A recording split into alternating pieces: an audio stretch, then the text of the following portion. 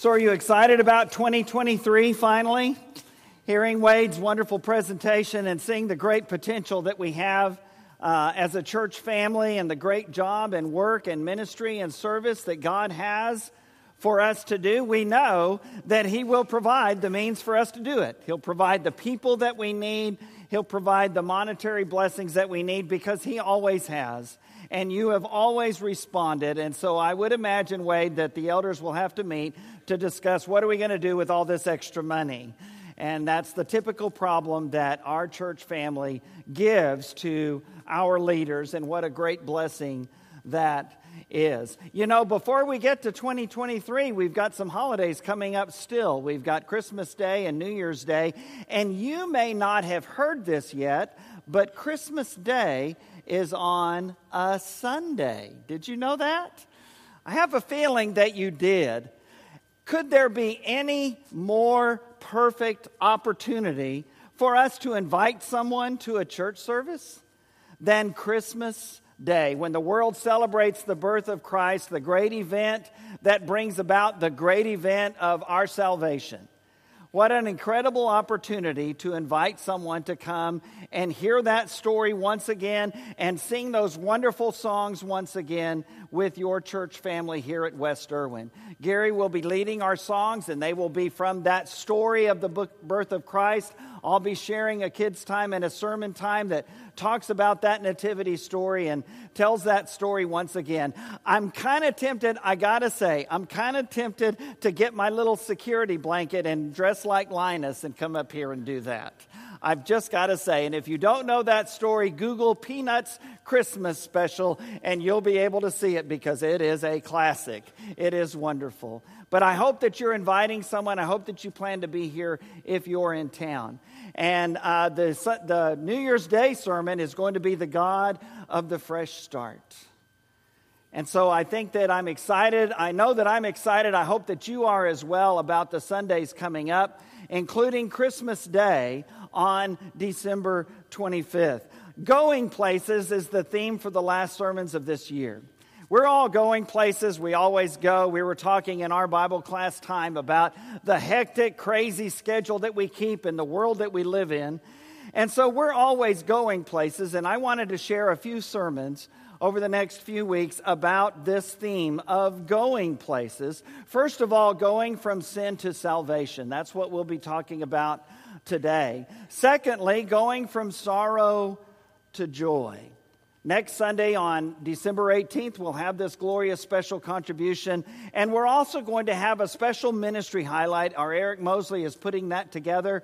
And it's not just going to be about one particular event, but it's going to take a look back at 2022 and share a lot of wonderful things and pictures and memories of the great things that this church has accomplished and done this year of 2022. So I'm really looking forward to that. Eric will be sharing, Eric will be sharing next week at our communion time, and he'll be sharing about this year that's gone by. Tucker will be sharing our communion thoughts on Christmas Day. And so I'm super excited about the next few weeks, especially that December 18th, and the wonderful opportunity to share about going from sorrow to joy. We'll talk a little bit about that today and more, of course, next week. And then finally on Christmas Day, going from heaven to earth. That trip that Jesus took. This is a discussion not about a trip that we take, not about a place that we go, but rather it's about the trip that Jesus himself took. It's about the place that Jesus, the Son of God himself, went when he left heaven and took upon humanity, and not just humanity in general, but a servant, a baby, a child, in a poor family. And so we celebrate that wonderful night in Bethlehem 2,000 years or so ago, when the Son of God came to earth, and it was announced in the heavens, and he was worshiped on the earth, and nothing has been the same since. Going from heaven to earth. We begin today with our own very important trip, going from sin to salvation. And I hope that you've taken that trip. And if you haven't, I hope that the words that we share today will get you to thinking about that once again. this place where we seek to go, is the answer to the question, what must I do to be saved? That question is asked and answered several times in Scripture. And basically what that question is asking is, how do I get from sin to salvation? I want to go to that place. That's what we're speaking about today. It begins with the gospel of Christ. What is the gospel of Christ, Bill? Well, it's what Dale Blackstone came up here and shared in a remarkable way just a few moments ago as we gathered around the table that celebrates the gospel every Sunday. It is the death, burial, and resurrection of Christ. And that death, burial, and resurrection of Christ was affirmed by appearances of Jesus, that he showed himself to people in the very city where he had been killed, in the very city where he had been buried, and showed himself very much alive for weeks. And so it's just an incredible, incredible story. The death of Jesus on the cross for our sins, his burial in the tomb owned by Joseph of Arimathea, a rich man who was a member of the Sanhedrin, the Jewish ruling council, and became ceremonially unclean as he took Jesus' body down from the cross, helped by another member of that council, Nicodemus, who had come to Jesus by night and had been told you must be born again of water and the Spirit to enter the kingdom of heaven. And then, of course, on that third day, that Sunday, the incredible resurrection of Christ. That is the gospel. The death, burial, and resurrection of Christ. We read about that in all four gospels, Matthew, Mark, Luke, and John. That famous scripture in John 3:16, for God so loved the world that he what? He gave. He gave. When we talk to our kids on that Christmas Day morning, I'll ask them a question. Do you know why we give gifts on Christmas Day? And it's because it started with God. It's because God gave the greatest gift when he gave his one and only Son. Jesus himself said, I've come to seek and to save the lost. I've come not to be served, but to serve and to give my life as a ransom for many. Paul himself describes and delineates what the gospel really is, specifically stating, this is what the gospel is to the church at Corinth. And he says it is the death and burial and resurrection affirmed by the appearances of Jesus Christ. That is the gospel. God made him who had no sin to be sin for us, so that in him we might become the righteousness of God. That is the gospel of Christ. And so that leads us to the question, so what? It's a wonderful story, Bill. What difference does it make for me? What does it call me to do? What do I have to do to accept that gospel, to make it something that the blood that we celebrated up here, the blood that those thorns created, the nails and the spear created? What is it that I can do to where I can receive that forgiveness, to where I can go from sin to salvation? And that's basically the question, what must I do to be saved? And that's where we go from the gospel of Christ to the response of faith. The response of faith. There are a lot of scriptures on your outline, and we won't be turning to those, but we will share what the response of faith is. The book of Ephesians and other places tells us that we are saved by grace through faith. Because you see, one of two things is true. Either Jesus died on the cross for our sins, everybody's sins, all time, no matter what, whether they accept him or not, whether they spit in his face or not, whether they believe in him or not. His blood covers everybody, no matter what. Or there is an answer to the question, what must I do to be saved? What is the response of faith to the gospel of Christ? And we have lots of different things that are said about that. We have lots of different people and preachers and religions and churches that share all kinds of different things about that. And the question that you and I want the answer to is, okay, what does the inspired Word of God say about that? What does God say is the response of faith to the gospel of Christ. And it's listed there on your outline. It'll be up there on the screen as well. And the scriptures are there in the bulletin. But it begins with believe. You have to believe. Jesus said, unless you believe that I am He, you will die in your sins. Unless you believe that I am, you will die in your sins. We are called upon to believe in Jesus. Without faith, it's impossible to please God. Secondly, we are to repent. Just as Jesus said, you've got to believe in me, and He said that in a positive way in John 3:16 and in a negative way, He says the same thing about repentance in the Word of God. Unless you repent, you'll also perish, like some that they were talking about at that moment in Jesus' discussion had perished. And He also says you must repent and be baptized, every one of you, in the name of Jesus Christ for the forgiveness of your sins. We are to believe. We are to repent, which means to change. We are to confess. We are to say, this is what I believe. I believe that Jesus truly is who He says He is, that He is the Son of God. And we are to be baptized in the name of Jesus Christ. He tells us that's how we make disciples, by baptizing them in the name of the Father and the Son and the Holy Spirit, and continuing to teach them so that they can grow in their new faith. So many scriptures that affirm that baptism is a part of that response of faith. This morning I wanted to share a few conversion stories. And instead of me telling you about other people's stories, I've asked two of our men to come and very briefly share their conversion story. Tucker Sullivan will be the first one, and then Stan Clark will follow him.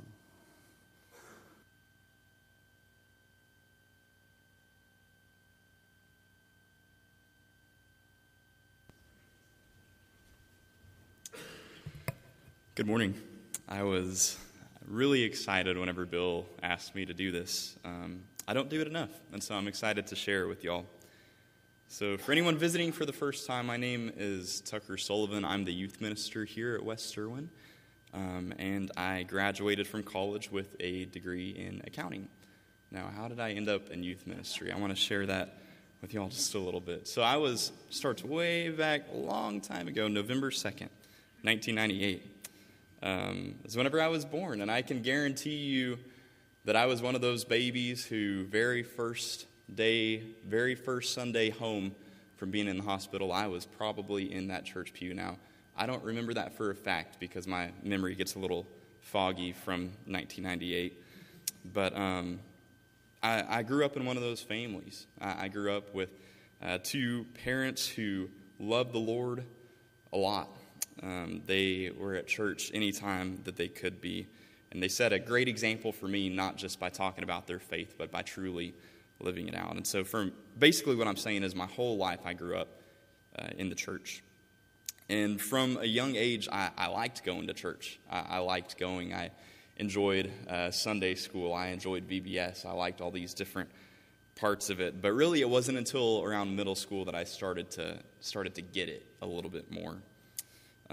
It was that time whenever my faith started taking on a life of its own. I started to not just want to know more about Jesus. You know, I knew some about Jesus. I knew the different things I had memorized and different things I had heard in class, but I didn't want to just know more about Jesus. I wanted to actually know Jesus myself. I wanted to have a relationship with Him. And in middle school, you know, like I said, though growing up in Sunday school, you've got little memory verses that you memorize. For me in middle school, I started writing out my own on note cards and hanging it on the fridge just because I wanted to know Jesus more and more. It was middle school whenever I started going to church camp, and I loved church camp. I loved the worship. I loved the fellowship, the time spent with other friends who loved Jesus also. Some of my best friends that I made at church camp are still some of my best friends today. But it was my 8th grade year whenever stuff really started to pick up for me. I was super into Jesus. I liked Him a lot. I was trying my best to live for Him. But there were a couple things that I was still hung up on. And one of the things was being baptized. And honestly, I was really scared to be baptized. I wanted to be baptized. I felt like I knew what it meant. But I was scared. And the reason why is because I didn't have a very good understanding of grace. I thought, you know, going to be baptized, and then I think I'm going to mess up again. I was scared about that. I was scared that I wasn't going to be perfect after giving my life to him in baptism. I just didn't understand. But then it was December 2nd. It would have been December 2nd, 2012. I heard a lesson given at the Stillwater Church of Christ, actually. And I felt like it was speaking directly to me. Now, I don't remember a ton from the sermon, but I'll tell you what I do remember. There was an illustration that the preacher used about windshield wipers. And what the illustration was whenever you've given your life to Christ, whenever you've received the Holy Spirit, whenever you've been baptized, life is still going to keep coming at you. You're not going to be perfect. Sin is still going to come your way. You're still going to fall short. Whenever you've got those windshield wipers, whenever you've got the blood of Christ, it wipes it all away, right? You don't have to go be baptized over and over and over again every time that you mess up. And, that's exactly what I needed to hear. So I was baptized the very next day, actually. It was December 3rd, 2012. So I just turned 10. Thanks, guys. It's just my birthday. But I was baptized. It was between 11 and midnight that night after an 8th grade basketball game. I was ready. The water was probably filmy and green afterwards, but I came up feeling clean. And that was an amazing, amazing moment for me. And I was right. I was right. After I was baptized, I was far from perfect. I messed up. I sinned. I continue to mess up. I continue to fall short. But what a blessing, what a joy it's been for me to be able to relearn the gift of grace, the gift of God's love over and over and over. And it's been my greatest joy. So thank you, guys.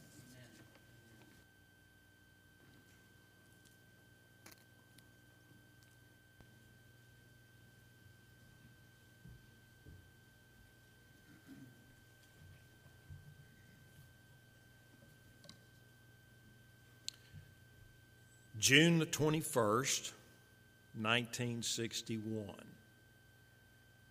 It was a Wednesday night, and that is the date that I obeyed the gospel. I was 12 years old. Some people would say, now what does a 12-year-old boy know about the church, Christianity, the Lord, Scripture? Well, you might be surprised. My life changed dramatically 2 years prior to this. In February 1959, my dad passed away unexpectedly. And I can tell you that a 10-year-old boy, it created a large void in my life. And I can tell you that a 10-year-old child, whether they be boy or girl, needs a father figure in their life. It's a difficult time. So following my dad's death, my mother, my little brother, myself, we moved from Fort Worth to Marshall, where our family was. We moved in with my aunt and uncle, my grandmother, and my 3 boy cousins. That's 9 people if you do your math right.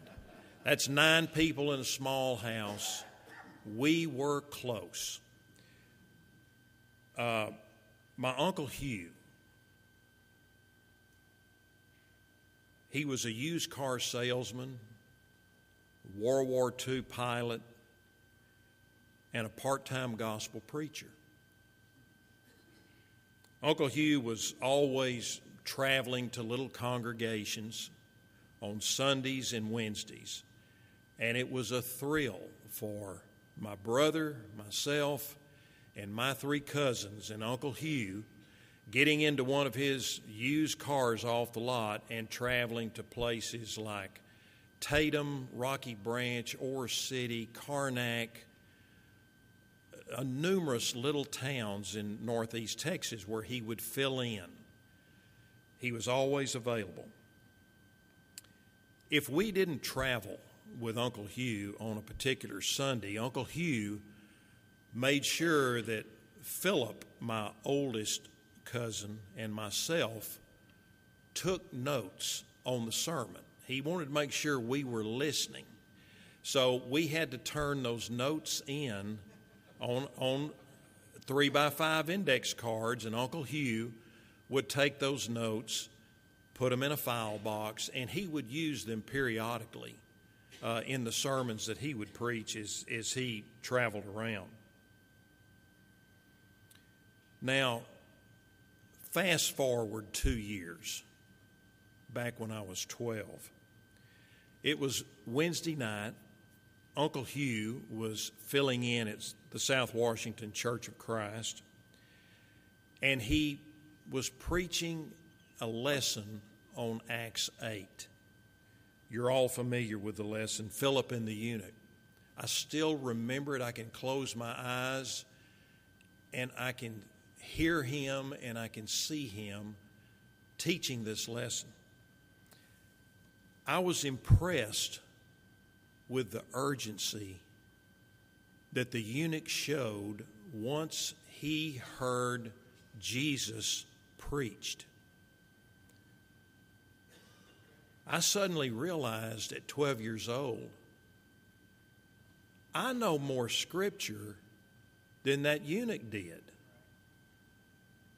And I'm thinking, now wait a minute. He heard the gospel preached. They came to water. He asked Philip, here's water. What hinders me to be baptized? And of course, Philip said, if you believe, you may. And he said, I believe that Jesus Christ is the Son of God. They both went down into the water. Philip baptized the eunuch. At that moment, in Uncle Hugh's lesson, I knew that I had reached the age of accountability. It was like a bolt of lightning. I knew I was there, that I understood what sin was. I had an immediate desire to be baptized. This was a Wednesday night. I didn't wait till Thursday. I didn't want to wait till Sunday. I didn't want to make another date where it would be convenient. I wanted salvation immediately. I have never understood when a man or a woman understands that they're lost and they need salvation, that they put that off. We never know. We have no insurance on tomorrow. Glenn's wife is a pure example of that. It can happen to any of us. When you're ready, you need to act. Well, I stepped out and I walked forward and I made the good confession, and Uncle Hugh baptized me for the remission of my sins. Now, 61 years later, I try to walk in the light as Jesus is in the light, as y'all do, understanding that believing in Jesus and believing that that blood of Jesus continually cleanses me from my sin. I believe that, and I know you do too. You know, Bill, my message to anyone who has not obeyed the gospel, do it now. Jesus said, he that believes and is baptized shall be saved. He that believeth not shall be condemned. Now, you cannot sugarcoat that. If you do not obey the gospel, failure to obey the gospel means you have no hope of salvation. That's not Stan Clark saying that. That's what the Lord said. The only thing in a person's future who does not obey the gospel is an eternity in hell.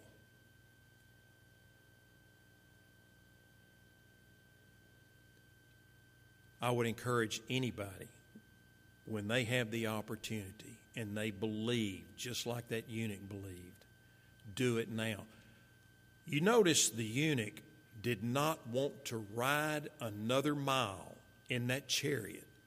Once Jesus was preached to him and he understood about baptism, right the first place they saw water, that was it.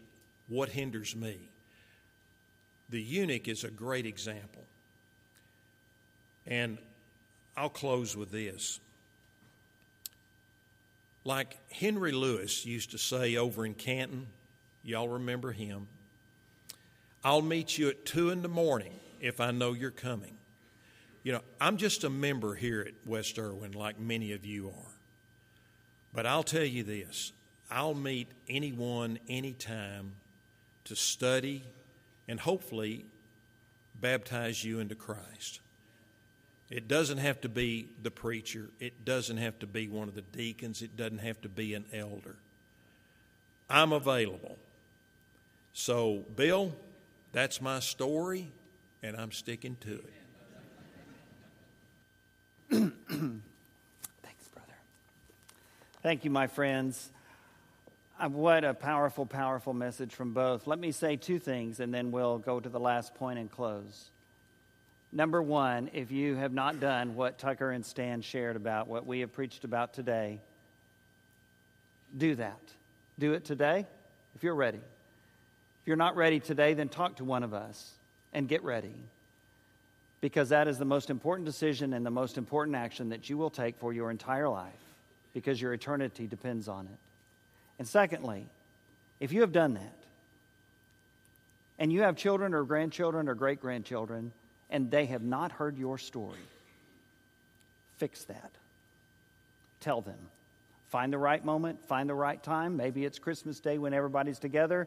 Maybe it's this afternoon when you say, what did you think of Mr. Stan and Mr. Tucker's stories? Let me tell you mine, and tell them. By all means, tell them. We go from the gospel of Christ to the response of faith to the promise of heaven. And I can't help but think, Brother Cobb, of your wonderful wife. Seeing her on the back of the pew in the chapel on our Wednesday night class, seeing her back there where Brother Cobb is today, the promise of heaven. Jesus said there would be a resurrection of the good and the evil, one resurrection in John 5. He promised his disciples, and he promises us today, that I'm going to leave, but I'm going to come back for you, because I'm going to prepare a place for you. In my Father's house are many what? Mansions. And we're going to sing that great hymn as we close today. Jesus says, I'm preparing one for you. The promise of heaven is real. The promise of heaven should impact how we live our lives today. It's not just about being in heaven. It's about living faithfully here now. With that blood of Christ, with that windshield wiper washing away our sins, continually cleansing us. But we live faithfully to Christ, not perfectly, but we trust him and we seek to have an impact for him in every way, whether it's a special contribution or a wonderful church fellowship party tonight or whatever it might be. We let that promise of heaven impact how we live our lives today. For me, I remember the next day after I was baptized, wondering why nobody in the 9th grade at South San Antonio High School could tell that something incredibly mysterious and wonderful had happened to me, but they couldn't. They couldn't see it physically, but hopefully they could see it emotionally and perhaps over time. And we all want to let that promise of heaven, that gospel of Christ, be seen in our lives. And that's the sermon next week, going from sorrow to joy, living that new life. You know, I want to close with this thought. The best thing about heaven is the worst thing about hell. It gets back to a little bit of what Stan and Tucker were saying. The best thing about heaven is the worst thing about hell. I got to tell you, there's a lot of questions I have about heaven. I'm not sure. I have an ongoing discussion with a longtime friend of mine in Arlington, because she says, Bill, when the Bible says there's golden streets in heaven, there's going to be golden streets. And I tell her, well, Glenelle, that could be symbolic. And she says, no. I'm going to stand on them. I'm going to walk on streets of gold. And I'm telling her, Glenelle, if you're right, I'm great with that, so long as we're both there. Because you see, Jesus is going to be there. And this I do know about heaven, and this I do know about hell. The best thing about heaven is the worst thing about hell. The best thing about heaven, Jesus is there. That's where I want to be. That's where I want you to be. And the worst thing about hell, no matter what else is true, Jesus will not be there. This morning, if we can help you respond in faith to the gospel of Christ and take hold of the promise of heaven, come as we stand and sing this great hymn. When we walk with the Lord.